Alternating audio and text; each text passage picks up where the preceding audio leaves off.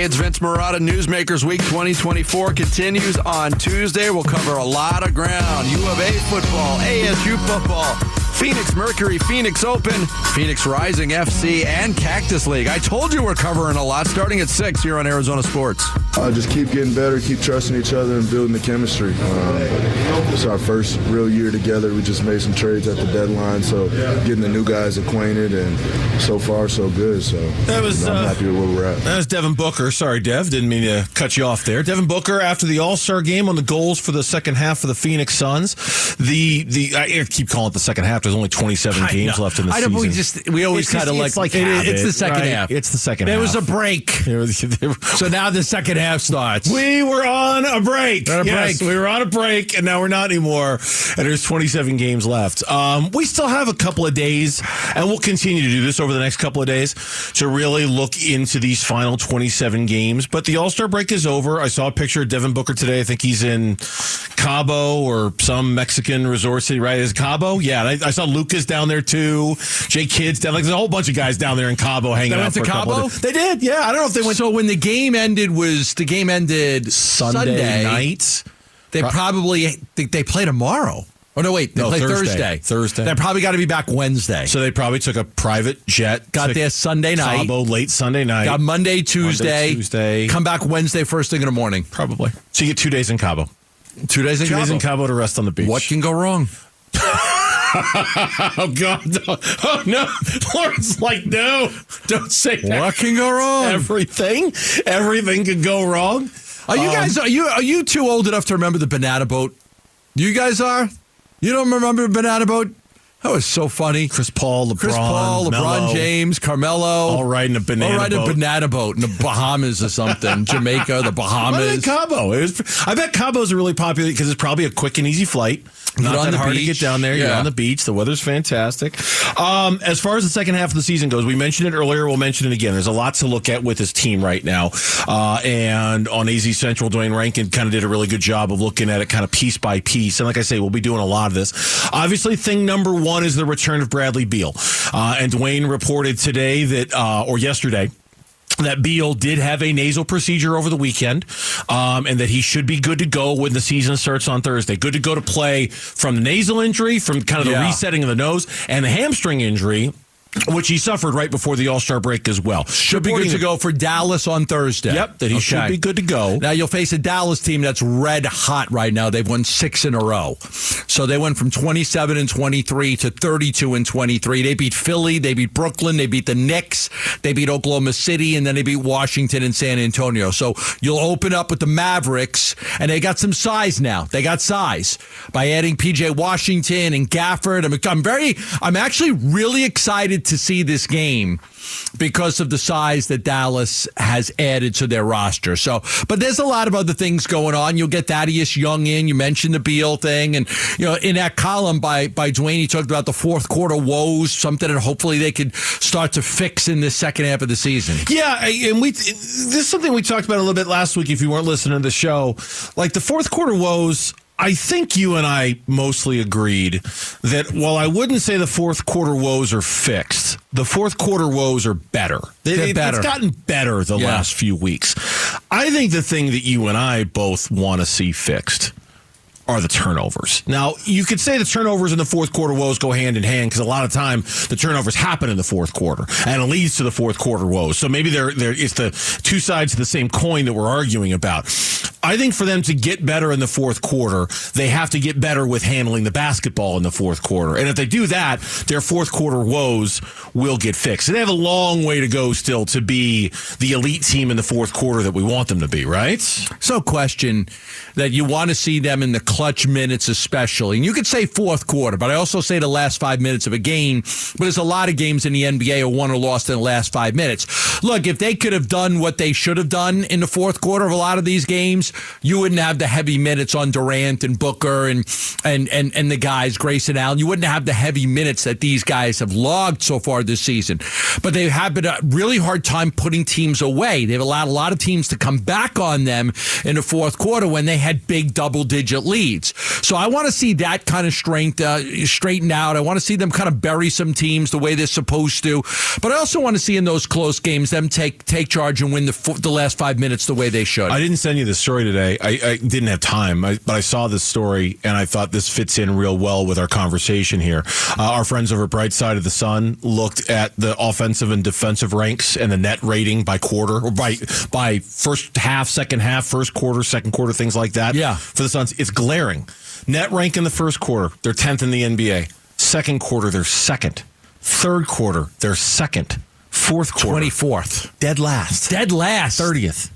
30th in the NBA. Yeah. Dead last in net rank. We've talked about a lot of different things. Now, you mentioned a turnover, so I'll let you hit on that when we talk about it in a second. But I've always wondered if it's just a fatigue factor because there are some older players and you're wearing a lot of minutes on these guys. I've just wondered if they just get so fatigued in that fourth quarter that they kind of struggle when the games come into an end. Yeah, and this is going to be, some of these games, it's going to be time for them to kind of fine-tune this a little bit. I know people hear turnovers and they get triggered and they automatically think, well, you don't have a point guard out there. What do you expect to have happen? Well, I think they're able to play very well quarters 1 through 3 without one. I don't know why it should make that much of a difference in the fourth. I know the fatigue thing, and I'm not dismissing it. I think that's potentially a very real factor here with having to play all those guys all those minutes. That being said, at some point, you're going to have to kind of settle in on your playoff-style rotation, and that might mean heavier minutes for these guys in the fourth quarter because you're kind of ramping them up and getting them ready. I don't know how many more minutes these guys could play. They already play so many as it is. But, yeah, improving the fourth quarter, improving how careless you are with the basketball in the fourth quarter, I think is the first issue that has to be addressed in these games. And then the other thing, too. Do you think that's who they are because they don't have a true point guard? No, I think that's just who they are. They're going to turn the ball over a lot, but they'll make up for it with their offensive efficiency. I think it's who they are because they get content too quickly when they have a lead in the fourth quarter. I would buy that. I don't know if it's the fatigue as much as it is, hey, we're good. We got this. We're fine. It's like Mikal Bridges when they're up 2-0 on Milwaukee. Don't even talk about getting triggered. Don't even remind me. Yeah, we got this. It's the East. They're fine. They play in the East. We play in the West. Come on. We got this. These things done. The other thing about the quote-unquote second half of the season, and it starts with the Mavs game, but then it really kicks into gear like 2 weeks later, the schedule. We've talked about it many, many times. It is going to test this team. Now, I can't wait for that. I'm looking forward to them getting tested. There were some comments by Kenny Smith over the weekend that we're going to talk about in a little bit. Yeah. In which he talks about an incomplete grade. Yes. I'll save some of my comments about the second half schedule for that segment because I think it applies there. But the schedule is brutal these last 27 games of the season. Just brutal. Yeah. It is going to be... A lot of games are going to be great gauges for whether this team can win it all or not. Yeah. A lot of games. No doubt. When we come back here on the Burns and Gambo show, the Arizona Diamondbacks, so much talk about their stadium and renovations to Chase Field and the comments made by Ken Kendrick. What about the baseball team? Because from where we sit, the baseball team and the roster, it looks just about done with the last move that was made over the weekend. And we'll talk about that next on the Burns and Gambo show. It's Wolf. Are the young players on the Arizona Diamondbacks roster seeing firsthand how much the World Series run helped their confidence? We get going tomorrow at 10 a.m. It's Wolf and Luke on Arizona Sports. As the 1-1 is blasted out towards left field. That is high and deep, and it is out of here. It is the 11th home run of the season for Grichuk, and the game is tied at 1. Randall Grichuk is the newest and maybe last significant member of the Arizona Diamondbacks roster. I don't know that for a fact, but looking at the roster, looking at the composition, and Mike Hazen even said kind of over the weekend, hey, maybe a little more depth, maybe another bullpen arm or two to give us some insurance, but it seems like most of the heavy lifting is done when it comes to the positional players for the Arizona Diamondbacks with Grichuk. And this was a very inexpensive signing, so this was most of the heavy lifting had been done after after they signed Jock Pederson. They were looking for depth at shortstop. They still are. I think I read that Emmanuel Rivera says, hey, I played shortstop my whole life. I can play shortstop. They're looking for that shortstop depth, another reliever if they can get one. Adding a right-handed bat at a $2 million contract? $2 million contract. Man. 1.5 this year and then a $500,000 buyout next basically year. $2 million. And this is what me and you talked about. You brought it up last week. Like some of these guys are going to jump at jobs just to get a job. Because, hey, spring training started. I don't have a job. Like I got to get one. Yeah. So Randall Grichuk is one of those guys. Right-handed bat, you figure about 25, 30% of the at-bats as a DH will go to the right-hander. The majority of them will go to the left-hander. But it is interesting that they've got that combination now to where they feel like they've got another competent guy to match up when they're facing tougher left-handed pitchers. His numbers last year, and I know, small sample size and all of that stuff. When Randall Grichuk faced a left-handed pitcher last year, he had a 995 OPS. He slugged over 600%, right? It hit him well. He hit lefty, so you almost can see it's just going to be a straight. Now, Grichuk might play the outfield a little bit. He could certainly relieve some guys out there. He's far more fleet of foot in that regard than Jock Pederson is. And I saw his outfield splits last year. He played a lot of left. He certainly played a little center. He certainly played a little right. You can put him out there, and he's not going to embarrass you by any stretch. So he's not just a pure DH in that regard, but you can see a straight righty-lefty platoon at DH for the Arizona, or at least when it comes to those two being in the lineup because of just how dramatically different their numbers are. I'm sure Jock Pederson is going to try to be able to play against lefties. He said as much when he got introduced. I can't imagine Jock Pederson's going to be playing a whole lot against lefties, especially now with Grichuk on the roster. No, especially with his numbers against left-handed pitching, because Jock Pederson's not going to top those numbers against left-handed pitching. He's just not. Okay, I'm sorry. So that's you're gonna match up. The D-backs are very matchup oriented as a team. I'm curious as to him as an outfielder now, what that does to the mix. Because by bringing back Gurriel and, with Corbin Carroll there and Alec Thomas, who's maybe the best defensive center fielder in baseball, I look at a guy like Jake McCarthy. Like, is Jake going to be able to get at bats? Yeah. Because the competition is pretty fierce. I like Jake as a player. I think he's a terrific outfielder, but he's really going to have to have a good spring training to earn playing time. I want to talk about that in a second. This is Troy Lavello earlier today with Bickley and Murata as part of Newsmakers Week, talking about Randall Grichuk and how he's the perfect piece. With Randall coming in, it was a perfect piece, and he's going to complement this lineup. And we know that he's still recovering from that ankle injury. He's still in the training room and slowly migrating out of the training room and getting some work in, but we've got to be very mindful of that. He'll be ready by opening day. We know that, but it's a quality right-handed bat that just goes out there and competes really well at a very high level against left-handed pitching, and that's what we needed. Alex Weiner put this piece together for ArizonaSports.com. If you assume 13 position players, okay? 13 position players. Moreno, Walker, Marte, Perdomo, Suarez, Carroll, Alec Thomas, Gurriel, Jock Pederson, Randall Grichuk, and a backup catcher. Okay. That's 11. That's 11 of the 13 right there. So you've got 2 spots left for Kevin Newman, Emmanuel Rivera, Jordan Lawler, Pavin Smith. Lawler's not going to start. Okay, yeah, I threw his name in there. Just Jake McCarthy. Jake McCarthy. Guys like that. Rivera. That's why Rivera's coming out like I could play shortstop. Exactly. I played it my whole life. And Rivera could he back up at first base? Could he Pavin Smith? Could he back up at first base because he can also play in the outfield? Suddenly, you're going to start looking at those last few guys with like an extreme prejudice towards positional versatility. Yeah. Who can give me Jace Pederson is another guy who, a versatile guy who. But Jake McCarthy has speed. I know. He gives you an element that those other guys don't give you, getting on base. He's another speed guy that really helps you in the lineup. Like Pavin Smith's a good left-handed bat. Emmanuel Rivera, he's okay. He's okay. He's an okay baseball player. But man, that was part of the problem last year. Was third base was Rivera and Longo, Evan Longoria, and they didn't get anything out of it. I'd be surprised if Jake. Now, again, I think maybe it's really fair. The competition in the spring will determine who gets these spots. But man, I'd like to see Jake McCarthy get a spot because he's good. There was, and it was a great story by Alex. I would encourage you to go read it at ArizonaSports.com because it really. I read it and I thought, okay, they're done. There's nobody left to add. The bulk of their positional players are done. The bulk of their roster is done. They might add an arm or two here or there for depth, but as far as their position players go, they've narrowed it down to where 4 or 5 guys are fighting for 2 spots, and that and the battle for the 5th starter spot. That's basically it, right? Those are the 2 big competitions left in camp. Those are really the only 2 competitions left in camp. Who are going to get those last 2 positional player roster spots, and who's going to be the 5th starter for the team? Is it going to be Tommy Henry? Is it going to be Ryan Nelson? And then health, where's Ginkel in regard to health wise?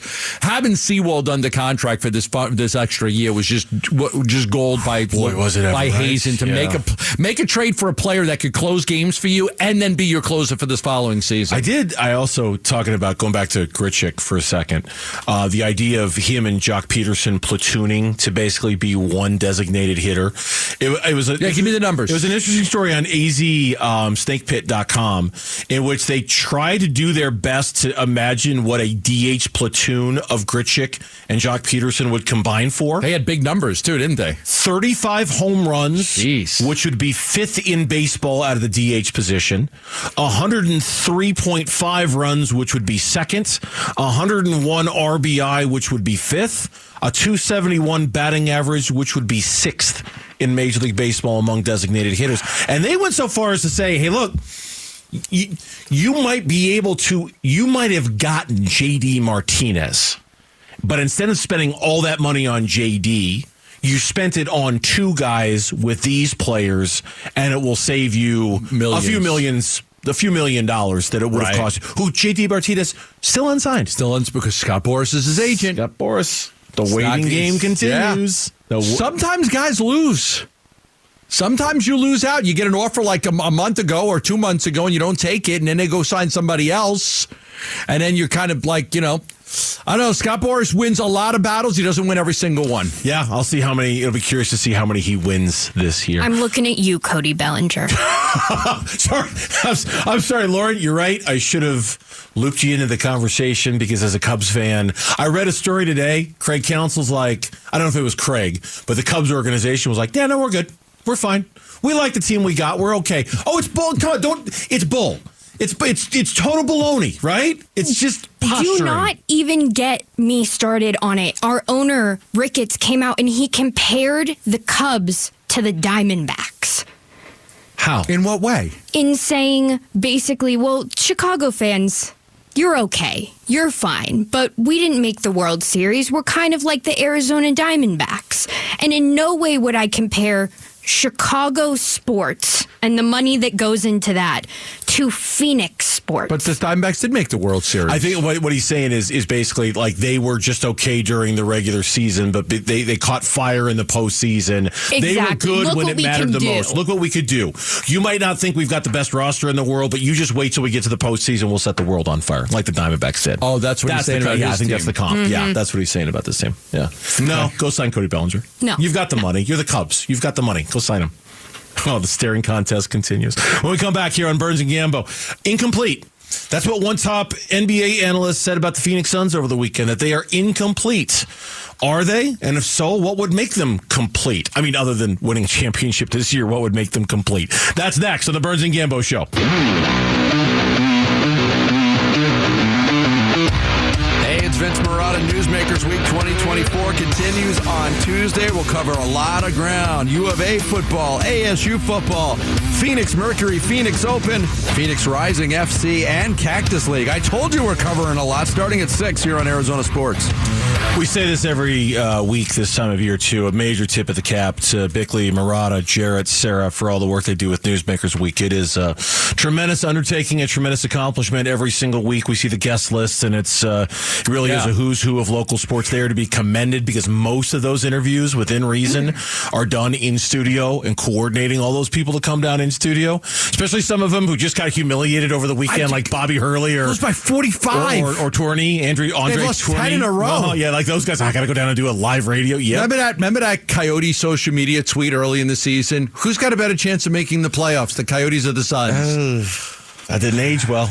It didn't age well the second they put it out there. Fair. Like the Suns have Durant, Booker, but they made a nice little run. They were competitive for a little while, but somebody on their social media site, I give credit, was dumb enough to put out a tweet saying who's going to make the playoffs. Give credit Which one? to those guys for coming down here in studio. I agree. Whether it's Tourney or Hurley in the midst of some bad times to come down and answer that. So anyway, our we'll say it a lot this week, but our kudos to the morning show. You really should listen to it all week. It's really good stuff. The Newsmakers Week. I was driving in early today. I was very compelled by it. We don't have this sound because I'm assuming it was a one-on-one done by Dwayne Rankin with Kenny Smith because I haven't seen it anywhere out there. But he went up and asked the TNT NBA analyst about the Phoenix Suns. And this is the quote. And I'm going to give you the full quote and we'll talk about it. Quote, I used to have a lot of these in college. Incompletes, a laughing Smith said last week. I'd start the class, then drop it.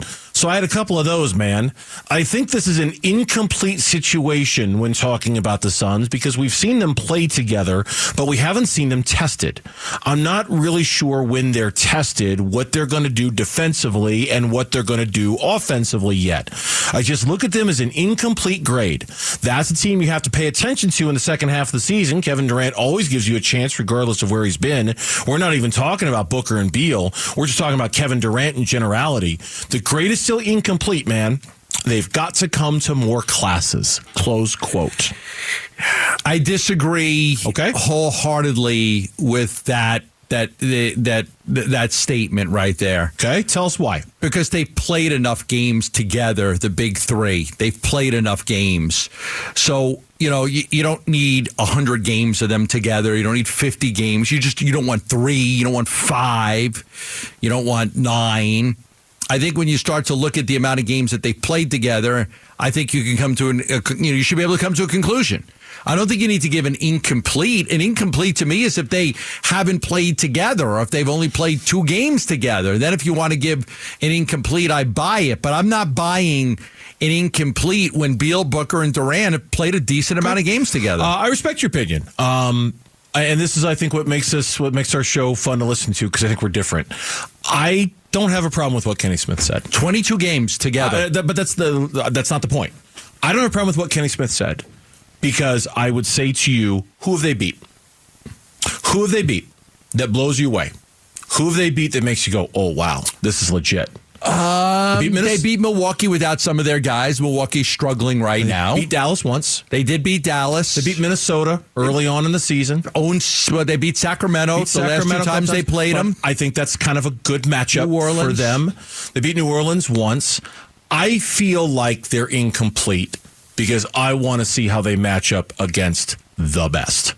I want to see how they and until I see how this works the Clippers. Against. They have. Okay. Who have they beat? Okay, who have they beat? But okay. Who are their best wins? You're looking for a reason to give somebody an A. You could give them a C or a D or a B. They've played the Clippers a couple times. The Clippers have owned their ass. Well, okay, if you're going to put it that way, then I would say I'd give them a C. But I think that if you're going to say to me, can the Suns win an NBA championship this year? My answer would be maybe. I need to see more. I need to see how they play against the better teams before. And so to me, it's we're splitting hairs. Like, do I need to give them a letter grade or can I say they're incomplete? Because to me, when they haven't stacked a lot of signature wins on top of each other, that to me is the definition of an incomplete team. I think that you still can ace the final and get an A, but right now you judge them for what you think they are. And there are games against the Clippers in which the Clippers have clearly been the better team. Clearly. And so I don't need an incomplete to look at those games. Right now, who's a better basketball team, the Clippers or the Suns? The Clippers are. Clippers. I don't have an incomplete on that. To me, it's the Clippers are better. But that was also, but you talked about enough games together. When they played the Clippers, that was back when this team was still forming. That's back when this team was still trying to figure out who they were. Hell, I think Kevin Durant didn't even play one of those games against the LA Clippers. It was still very much in the early part of the big three and who they are. I would love to see how the Suns play against the Clippers now. Because now I think you get a far more true version of what that matchup would look like, as opposed to when they met a month ago, and in one game, Suns didn't have Kevin Durant. The second one, they just barely got him back. I don't have a problem with what Kenny Smith said. Yeah, I agree with you. There have been plenty of games they've played together, but it's not a quantity thing. It's a quality thing for me. I want to see if they can win a championship or not. And based off the teams they've beat up until this point, I don't feel like we have an answer to that question yet. But I will say it's almost like you need to see the Suns play well against three teams in order to give them a grade. Boston, Denver, the Clippers. Boston, Denver, the Clippers. Maybe even Oklahoma City I might put in there. I don't know if I'd put them in there as much. Probably those three. Boston, Denver, and the Clippers are the three teams that I really want to see how they play. I mean, if you're going to put a proverbial gun to my head and make me give them a grade, I'd probably give them a B- up until this point. A B, and that's probably I'd probably give them a B. They've got 14 wins and 8 losses when Beal, Booker, and Durant have played together. 14 wins, 8 losses. It's good. It's good. It's not great, but it's good. It's really good. 6 games over 500 and 14 and 8. That's pretty good. Again, not to quibble with your results here or anything. As far as signature wins within those 14, there's not a ton. There's a few. There's a couple. I'll give you that, but not among the elite teams that go. Because I guarantee you, Suns are on national TV, and they're playing the Denver Nuggets, and it's full strength versus full strength. The Suns win that game. Oh, you just wait until the postgame shows then, right? Oh, it's like, oh, yeah, they're legit. They're here. They've arrived. And if they don't beat those teams with their full strength, it's just going to feed the notion that they're not as good as those teams are. And I just want to see them do well against those teams. I wonder who their best win of the season has been against. I think it's Minnesota. You think it was the Minnesota game? Even that game was, and that one was a long time ago. Yeah. That was November 15th. They beat them 133 to 115 so the middle of November. The season was 2 weeks old. Durant played, Booker played, Beal was hurt.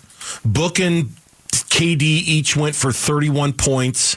Eric Gordon had 15. Grayson Allen had 14. Was everybody playing for Minnesota in that game? Let's see. Gobert was playing. Cat was playing. Anthony Edwards was playing. Conley was playing. Yeah, everybody was playing. Conley just got a 2-year extension, I think. Conley got did Conley get a 2-year? I think Conley got an extension with the T-Wolves. The Dallas, even the more recent Dallas win, Kyrie didn't play. Kyrie didn't play in that game, so that's a hard one to judge. The last time they played the Clippers was January 8th. So that was a month and a half ago when they played them, and they got worked in that game. Durant, Beal, and Booker all played. Durant 35 minutes, Beal 35, Booker 34, and that was in L.A., and they got worked pretty good in that game. And that was one of the very first games in which all three of them were together. That was really early on in this stretch, I get what you're saying. I do, and I don't entirely disagree with it. I just think you're looking at it from a quantity standpoint. I'm looking at it from a quality standpoint. And that's the difference, because I don't think the quality has been there yet for the Suns in terms of who even when they played Miami, they didn't have Jimmy Butler in that game. Yep. So there are a lot of games that are hard. Even Indiana, they didn't have Tyrese Halliburton. For both of the games, when they played Indiana, they didn't have Tyrese Halliburton. So that makes things very, very different. When we come back on the Burns and Gambo show, we turn our attention to the Arizona Cardinals. Do we think in any way, shape, or form that they've arrived or that they're close? Or that they're about to be a playoff contender? Because one national website says, nope, not yet. That's next on the Burns and Gambo show. Hey, it's Luke. The Phoenix Suns playoff push gets underway on Thursday, so what seed can they reach in these next 27 games? We get going tomorrow at 10 a.m. It's Wolf and Luke on Arizona Sports. John Gambadoro, Dave Burns here on the Burns and Gambo Show. Happy Tuesday to you. If you had a 3-day weekend, great. Welcome back to work. If you didn't, sorry. It's still Tuesday either way. We were blessed enough to have yesterday off. At least some of us were. So my wife had to work yesterday. Oh, did she? Yeah. Oh, wow. She had to work. Slave driver. 3-day weekend. You got to work. Sat at home, watch soap operas all day is what you did? Yeah. No, I don't. Not really. No? I was kidding. Q was off. We went out to lunch. Actually, she came with us. She took time. She works from home, so just came from. Okay. Yeah. Well, whatever it is that you did yesterday, whether you had to work or not, happy Tuesday to you. Thanks for hanging out with us here on ESPN.com. And I will admit, this was one of those very clickable links that you just kind of want to see, hey, where's my team? What do they say about my team? At the end of the day, it doesn't mean anything. It's more of a list than anything else, but it's still very clickable content. ESPN.com, NFL overall tiers. All 32 teams from contenders to rebuilds. And basically, they took every single team in the NFL and they put you in a tier, a category. And among some of the categories, still major contenders, need a postseason breakthrough, teetering contenders, headed on the right track, stuck in the middle but a move or two away, stuck in quarterback purgatory. And this is where you get into where you would expect to see the Cardinals, these ones. This could go either way. New coach, new direction. Okay, you wouldn't see the Cardinals there. Rebuild in the works, or still rebuilding. The Arizona Cardinals were in the still rebuilding tier. One of only 3 teams that were in that tier. So there were only 3 teams. It was I'm just calling it up right now because I had the to Bears put and the login. Giants. The Bears and the Giants. So it was the Cardinals 4-13, the Bears 7-10, the Giants 6-11. Those were the 3 teams that were in that tier. Still rebuilding. Just those 3.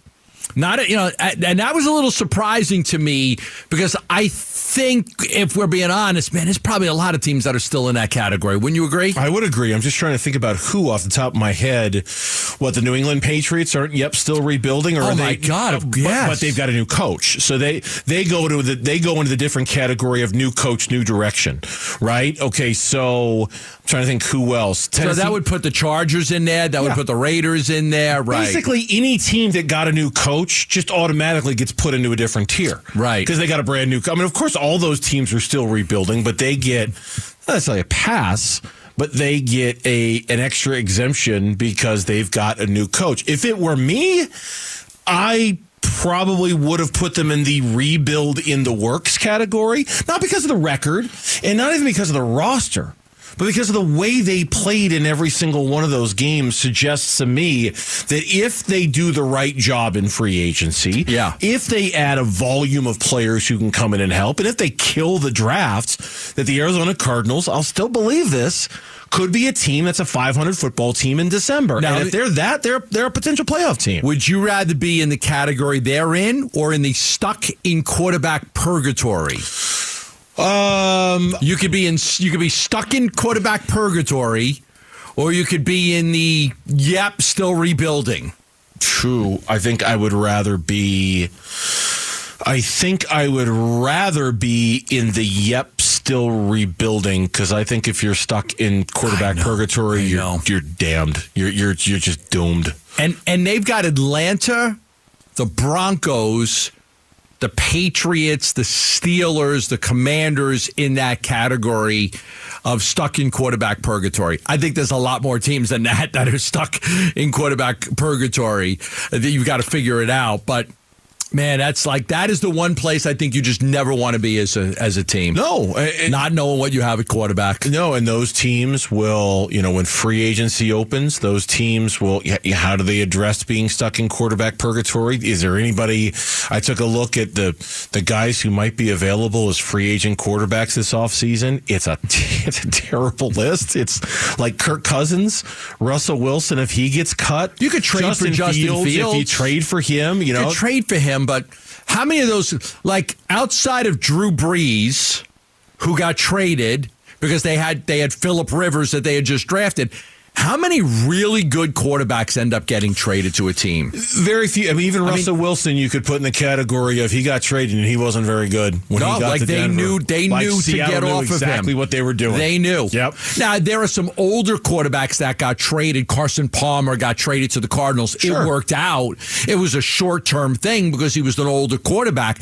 That worked out. They made it to the NFC championship game with Carson Palmer. So every once in a while, you get one of those trades with an older guy that brings you something. But for a younger guy, like Is trading for Justin Fields going to take a team? Okay, we're a contender now. We got Justin Fields. I don't know. You're looking for Lauren. I just looked at Lauren, who's like, I don't know. I want them to keep him. Because I think if you're the Bears and you're getting off of Justin Fields, you're getting off him because you don't want to pay him. Mm-hmm. You're getting off him because, you know what? We got to make a decision. If we're keeping him, we're going to have to pay him. $30 million a year, guaranteed, $200, $150, $200 million. Yep. We don't want to keep him. Usually, nobody gets rid of a good quarterback. Yeah. Well, even the Cardinals, when they kept Kyler Murray, even then they weren't quite sure what they were getting when they were, and I think that's why they built in all those stupid clauses and everything, all the bells and whistles with the homework clause and things like that 2 years ago when they re-signed Kyler. I mean, another guy who comes to mind is somebody who kind of worked initially, wasn't a trade, I think it was a free agent signing, was Ryan Tannehill. When he went from the Dolphins to the Titans. Yeah. That worked the first couple of years. He was kind of reborn in Tennessee and was a good quarterback and led them to a lot of wins when he was the quarterback there. He gave them some stability. Yeah. And I don't think he was going to take him to a Super Bowl, but he was good enough. If you built a good team around him, he could have success. But for every Ryan Tannehill, there's 5 guys who switched teams, 10 guys who switched teams and didn't work at all. They weren't very good. I mean, are we sure the Cardinals aren't in quarterback purgatory? And what I mean by that, they're not in it now, but is it hard to envision them being in it a year from now? It's not for me. If Kyler Murray's just... I'd agree with you. If he's just okay this year, a full year of being healthy, a full year being in the system, and it's just, he's good. I think the Cardinals are in quarterback purgatory a year from now. I think it's really fair. I think what Kyler Murray did in coming back this year is that he bought himself another year to be evaluated. Amen.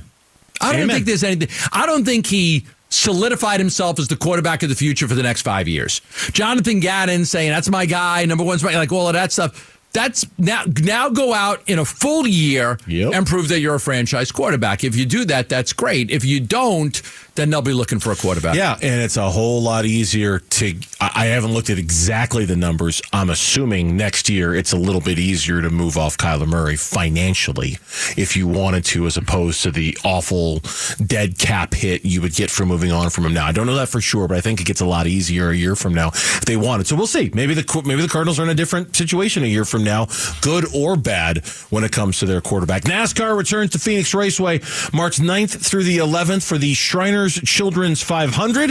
Get yourself ready for a thrilling experience as NASCAR heads west as drivers like Kyle Larson and Chase Elliott take on the Desert Jewel. For your chance to experience this, head to the contest page at arizonasports.com for your chance to win tickets. We're going to take a spin through the top stories of the day. Lauren is standing by with the 4 o'clock reset, and that is coming up next here on Burns and Gambo.